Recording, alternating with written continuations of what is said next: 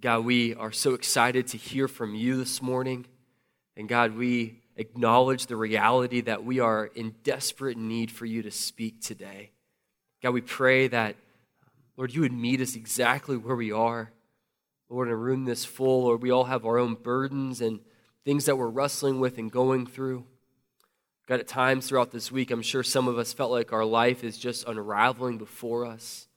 So God, I pray that you would speak into our condition today, wherever that may be or whatever that might be. And God, we just need you today because we cannot conjure up our own spiritual experience apart from you. We need you today, God. So speak, we pray in Jesus' name. Amen. Well, Lindsay and I have been hooked on a TV show called Alone lately.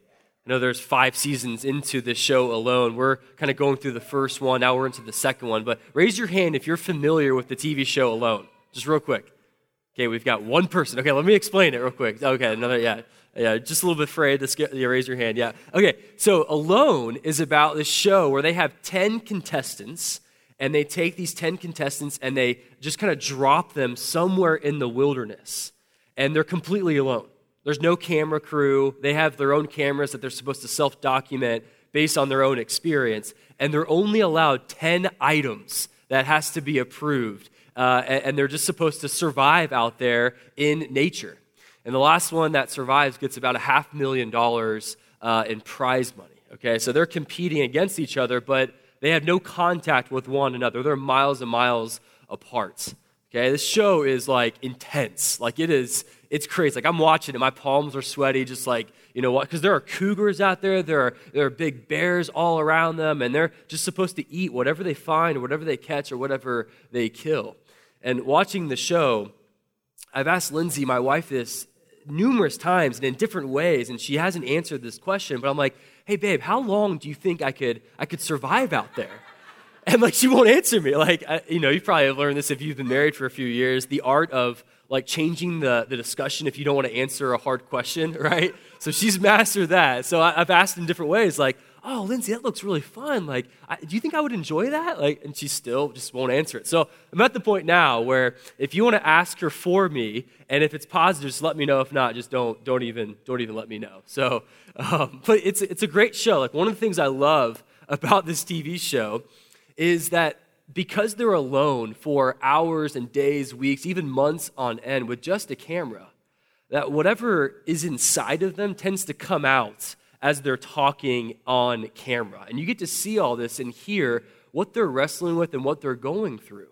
And inevitably, almost every single contestant talks about how spiritual that experience actually is as they're connecting with God's creation. And they always talk about how small they feel, like how helpless that they actually are. Like these contestants are confronted with the reality that they are not self-sufficient. They're just fully dependent on the nature around them in order to survive. Now, watching this TV show makes me so thankful that God is not like that. It makes me so thankful that God is not dependent on anything or anyone in order to survive or in order to exist.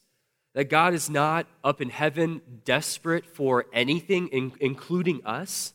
The reality that God doesn't need us but wants us is really the essence of what we'll be talking about today as we look at these two attributes of God, God's self-sufficiency and yet the fact that God is relational. I'm going to try to piece these two together because they seem like contradictions on the front end, but I just want to talk about these things in a way that's actually for our good and for our benefit. And so as we look at our passage this morning in Acts chapter 17, as we're just kind of jumping into this book, so let me just give you a little bit of context. If you look at verse 16, you'll notice that Paul is in Athens.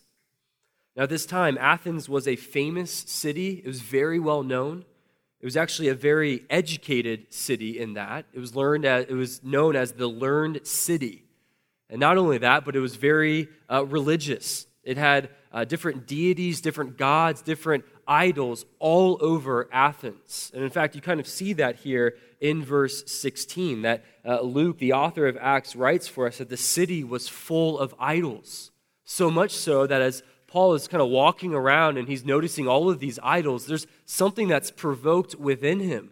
There's something that it does something to him in the sense of he goes and starts to engage in conversation with people at the synagogue.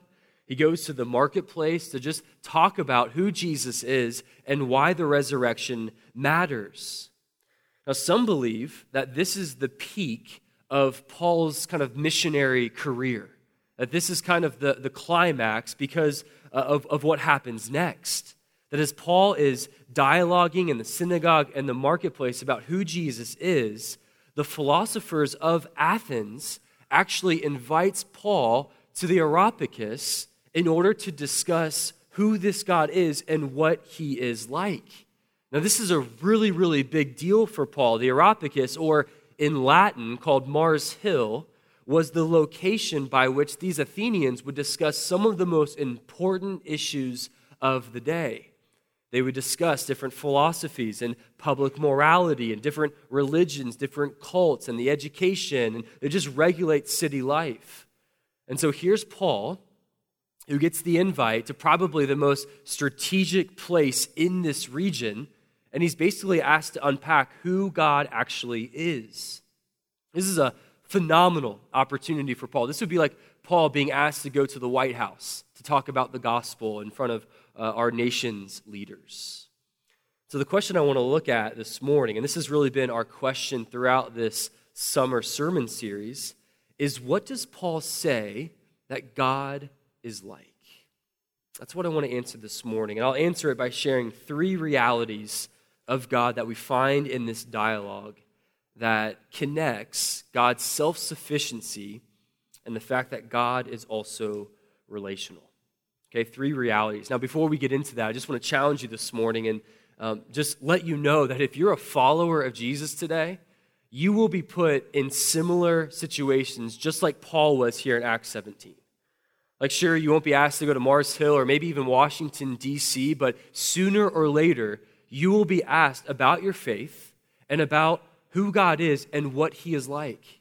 Yeah, it may not be at D.C., but it might be in the break room at your workplace. But as your coworkers find out that you're a Christian, they may ask you, who is God and what is he like? It might be your neighbors as you're doing lawn work, out in the middle of the day or on the weekends. Your neighbors might come by and they notice that you go to church every week. They might ask you, who is God and what is he like? Or parents, as you're putting your kids to bed and you pray with them and tuck them in at night, they might start asking you questions about who is God and what is he like. Maybe to stall, but maybe also because they're actually curious about what Christianity is all about. Sooner or later, you will be forced to answer that question. And part of the purpose of this sermon series is to help equip you in knowing how to answer that question in such a way that spurs on the people that you're talking to with kind of curiosity and desire about who this God actually is and what he's like. And I think the best way to do that is to articulate God as he really is, as this massive, big, transcendent, glorious God, a God who is nothing like us. And I think that's exactly what Paul does here in this little mini sermon in Acts chapter 17. So 3 realities that Paul highlights for us. Here's number 1. Paul tells us that God is needful of nothing. It's needful of nothing. As Paul begins this little speech here in verses 22 and 23, he actually first starts by complimenting them. Describes them as very religious. Now that phrase there in the Greek is actually really difficult to translate. The meaning kind of gets at groping for God or reaching out for God, searching for God. So Paul starts by complimenting them and says, look, I understand that religion and spirituality is really important to you. I can tell by all of the idols here. But there's one thing that I want to point out for you guys. There's this one idol that has the inscription that says, to the unknown God. And I'm here today to explain to you who this God is and who it is that you're seeking to understand. So notice what Paul says as he's trying to explain who God is and what he's like. Look at verses 24 and 25. He says, the God who made the world and everything in it, being Lord of heaven and earth, does not live in temples made by man, nor is he served by human hands as though he needed anything. So Paul's point here in the beginning of his little dialogue is he's saying because of who God is, he doesn't need anything at all. Because he's the Lord of all, the creator of all, he cannot be contained in man-made shrines or temples. Now, this is an important way that Paul kind of begins his speech here because of what the philosophers in Athens believed about these different deities. What they believed is that if they could debate and discuss these different deities and gods long enough, that they could actually fully comprehend them and eventually contain them in these shrines and temples that they built. This is why they talked about the God of harvest and the God of fertility and the God of prosperity and power. And they would talk about them in length because they wanted to wrap their minds fully around these gods and these deities in such a way that they could contain them and even control them by getting what they wanted. And so Paul understands that and so addresses maybe their biggest problem, and a problem that honestly you and I can relate with. Their problem is our problem too. The Athenians here, they're trying to shrink God down to a size that was small enough so that they were comfortable with this God. They wanted to shrink him down so they could fully understand, fully contain him, so there was no mystery, there was no unanswered questions, so they could debate and discuss and fully articulate and know who this God actually is. And Paul stands up in front of them and says and declares to them, not with this God can you. You can't shrink him down. You can't make him small enough to where you can fully comprehend him or fully contain him. In fact, Paul goes as far as to say is that God is not served by human hands as if he needed anything. He's needful of nothing. Look, this is where Paul starts in a conversation with some religious seekers. He says God doesn't need anything and he doesn't need you. So much for being seeker sensitive, right? He doesn't care.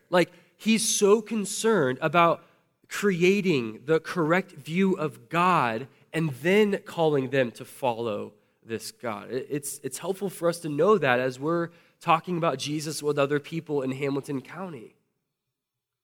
And so in verse 25, Paul says, look, God does not need anything. Now here, Paul starts to explain the attribute of what we call God's self-sufficiency. That self-sufficiency for God means that he is a self-contained source of perpetual and perfect sustenance.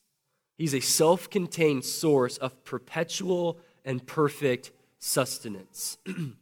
That God being the creator and the sustainer of all things is created and sustained by nothing. Okay, in other words, God is needless of any assistance. He is tireless in strength. He never thirsts, never hungers. He experiences no lack of anything. In fact, the word need is nowhere in God's vocabulary or in God's experience, because a need implies a limit. And as we've seen in the last few weeks, God has no limits. In fact, it's not just that God does not need anything from his creation, it's that God could not need anything from his creation. That if he needed something, he would cease to be God. Furthermore, you can think about it this way. If there was no creation, there was no universe, no humanity, God would still be infinitely loving, infinitely eternal, infinitely holy, infinitely omniscient. There is nothing that he is dependent upon. He is self-sufficient, needful of nothing. And so, Paul is starting to shape for them and for us who God is and what he is like. He's trying to help the people of Athens here and us understand the eternal difference between the creator and the creation, that we can not even wrap our minds around the difference. The difference between God and us is greater than the difference between the sun and a candle.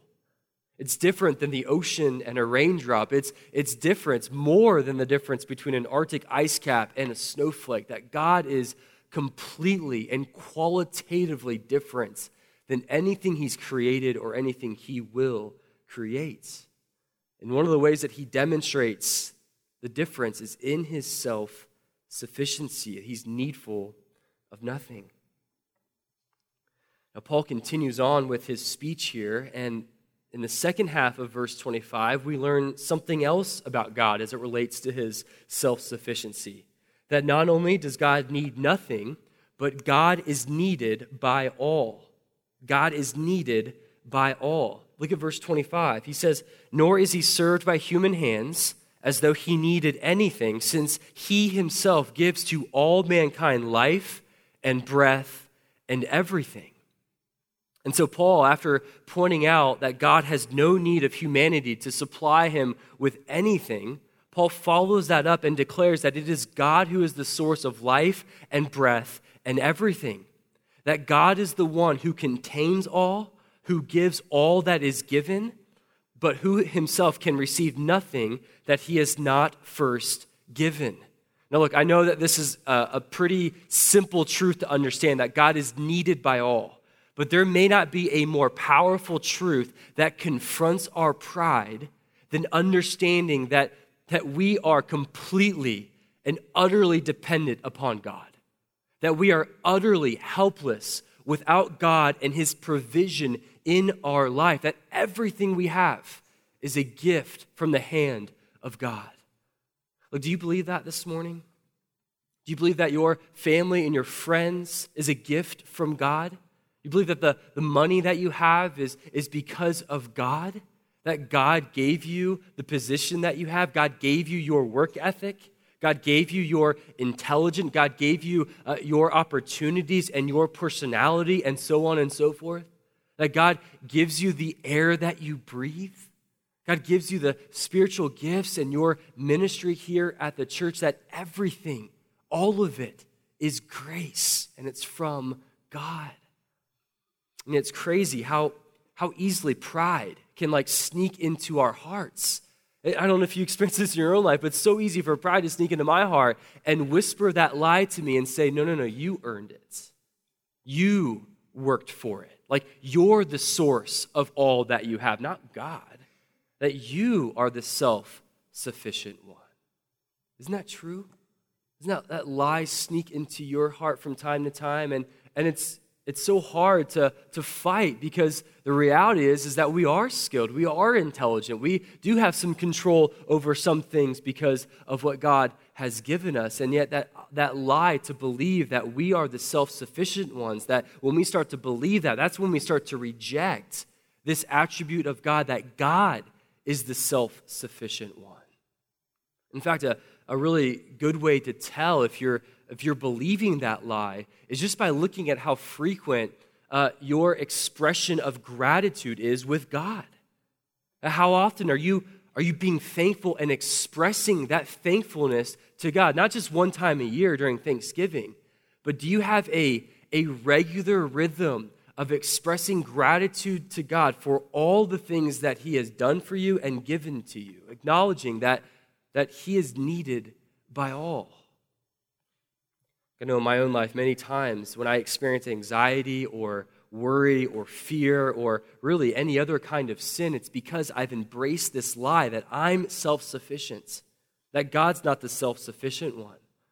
How often have you and I fallen into worry because we're trying to control things that we can't? We're trying to figure out something that we just can't quite figure out.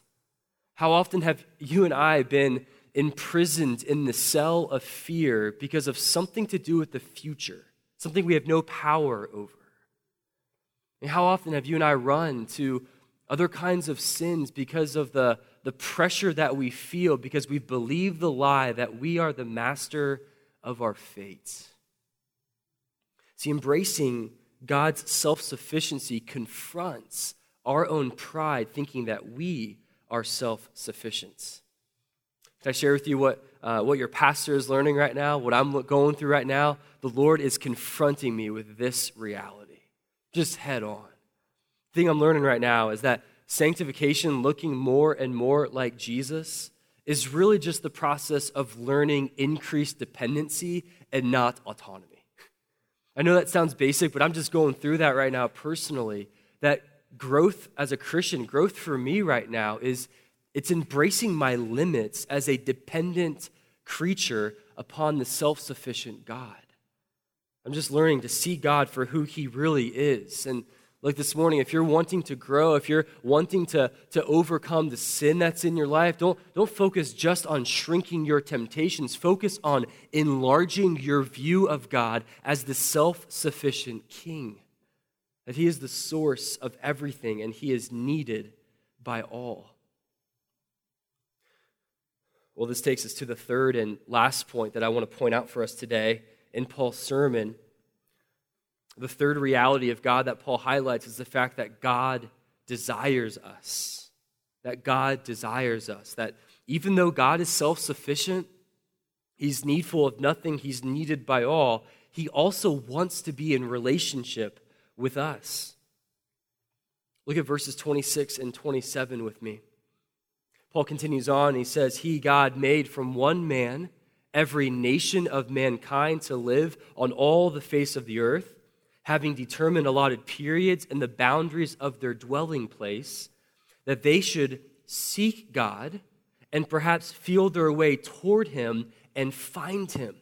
Yet he is actually not far from each one of us. Now, Paul tells us that God made man, and God is so sovereign that he determines the period of time in which we live, for how long that we live, and the place that we actually live in. That God is sovereign over all of that. And yet not only is that true, but verse 27 tells us why God does that. Verse 27 says that they should seek God and find him because he's actually not far from each one of us. Now, if you're tracking with me this morning, you should be wondering, Paul, how is that actually true? How can we search for God, find God, and actually get God? Didn't you just get done saying that God is transcendent, that God is self-sufficient, that God is the creator and nothing like the creation? How is it that we can actually find God and get God? I thought he was totally different than all of creation. Like, why does God orchestrate your life and the lives of every single person in the face of the planet so specifically, so intentionally? Well, verse 27 tells us it's because God is relational and he wants a relationship with you. That Paul is declaring that the greatest pursuit in life is to find God because he's searchable and he's findable, if that's a word. Look, this reality, him preaching this to the philosophers of Athens would have been absolutely mind-blowing for them to hear for the first time. Like these philosophers who are worshiping these other gods, these other deities, they had no understanding of a God who, if you search for, you actually get him. See, all of these Greek and Roman gods, they were always a means to getting something else. The god Artemis was the goddess of prosperity and money. So if you wanted that, you went to her temple and made offerings. The god of Athena was the goddess of wisdom and politics. If you wanted to be smart, to have wisdom, you worshiped her. The god of Nike or Nike, it's the goddess of victory, worshipped by athletes and warriors, and Michael Jordan, who made you run faster, jump higher, and soar above the competition. Or the god Cloacina. This was the goddess of the sewer system, actually. Now, I have no idea how they worshipped her or what that looked like, but there you have it. You had all these other gods who really existed for you to worship in order to get something else, whatever was important to you. If you wanted prosperity, if you wanted power, if you wanted a smoother bowel movement, like you would worship these other gods. And yet Paul stands in front of them and says, look, God is so big, he's so transcendent, he's so self-sufficient, that the reward when you find God is you actually get God himself. This would have been just a mic drop moment as Paul is standing at Mars Hill trying to explain to them who God is and what he is like, that you actually get God. He says this, he says, he's actually not far from each one of us, for in him we live and move and have our being, for we are indeed his offspring. Paul's quoting from one of their own poets. This was a song written about Zeus in 600 BC that Paul just kind of hijacks and steers it to the one true living God. And don't miss this morning, that even though God is self-sufficient, you can get God and know him. Why? Because he wants you to. He wants you to search for him and find him. And underneath all of this is the reality that God is relational. This refers to what theologians call God being passible, that God can actually experience and feel different emotions caused by the creation within his nature. We see this all throughout the Bible, that God feels pity, experiences compassion, he feels even jealousy, and so on, because he is relational. He's able to sympathize, he's able to empathize, according to Hebrews chapter 4. And ultimately, this shows us that God is relational and wants to have a relationship with you. I hope that you see the intentionality of my wording this morning, that God wants you, he doesn't need you. There's a huge difference between the two. I'm sure some of us grew up being taught that God created humanity because he needed love or companionship. It sounds so appealing, doesn't it? It sounds so good that God created the whole world and he took a step back and he had this ache in his heart, this man-sized hole in his heart that he wanted us to fill for love and companionship. And yet Paul is saying that's not the God of the Bible at all. In fact, Fred Sanders puts it this way. He says that God did not create the world to fill the drafty mansions of heaven with the pitter-patter of little feet. That God is not pining away for companionship in a lonesome heaven. God is self-sufficient. And this passage reminds us that there's no void in God's being. There's no hole in his heart that he's trying to fill with us. But God created us with joy out of his infinite love because he desires us and wants a relationship with us. And he's wooing us to himself through his sovereign grace and love. And so we got to embrace the tension here this morning that yes, God is self-sufficient, but don't be mistaken. The God of the universe wants a relationship with you. There's not a moment that goes by that God doesn't desire to be in fellowship with you. That God wants to pour out his love and his mercy upon you. That according to Zephaniah chapter 3, that God sings over you and exalts over you and delights in you. That God actually finds you valuable this morning because you're made in his image. Even with all of your sin and doubts and inconsistency, God wants all of you exactly as you are with all of your mess. And he's going to love you so perfectly, not to leave you there, not to leave you in your sin, but he's going to lead you towards the way of everlasting life and joy. That God wants us. He doesn't need us. And one of the things that I love about God's self-sufficiency, this attribute, is the fact that nothing can deplete any aspect of God. Nothing can drain any aspect of God. This is really important. Like God's not some cosmic energizer bunny who's up in heaven who eventually you need to change the batteries. You know, he's not this God who feels so drained because he's loving a people that's so hard to love.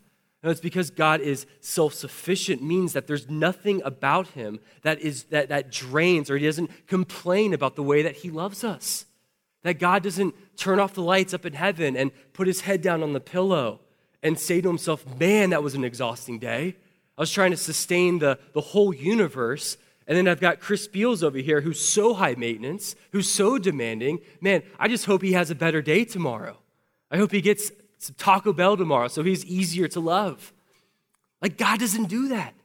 God's love tank is never drained in how he extends his love towards his children. And that is really good news for us. Because look, we're a messy people. We are about as high maintenance as it gets with issues and doubts and temptations and worries, and God does not bat an eye at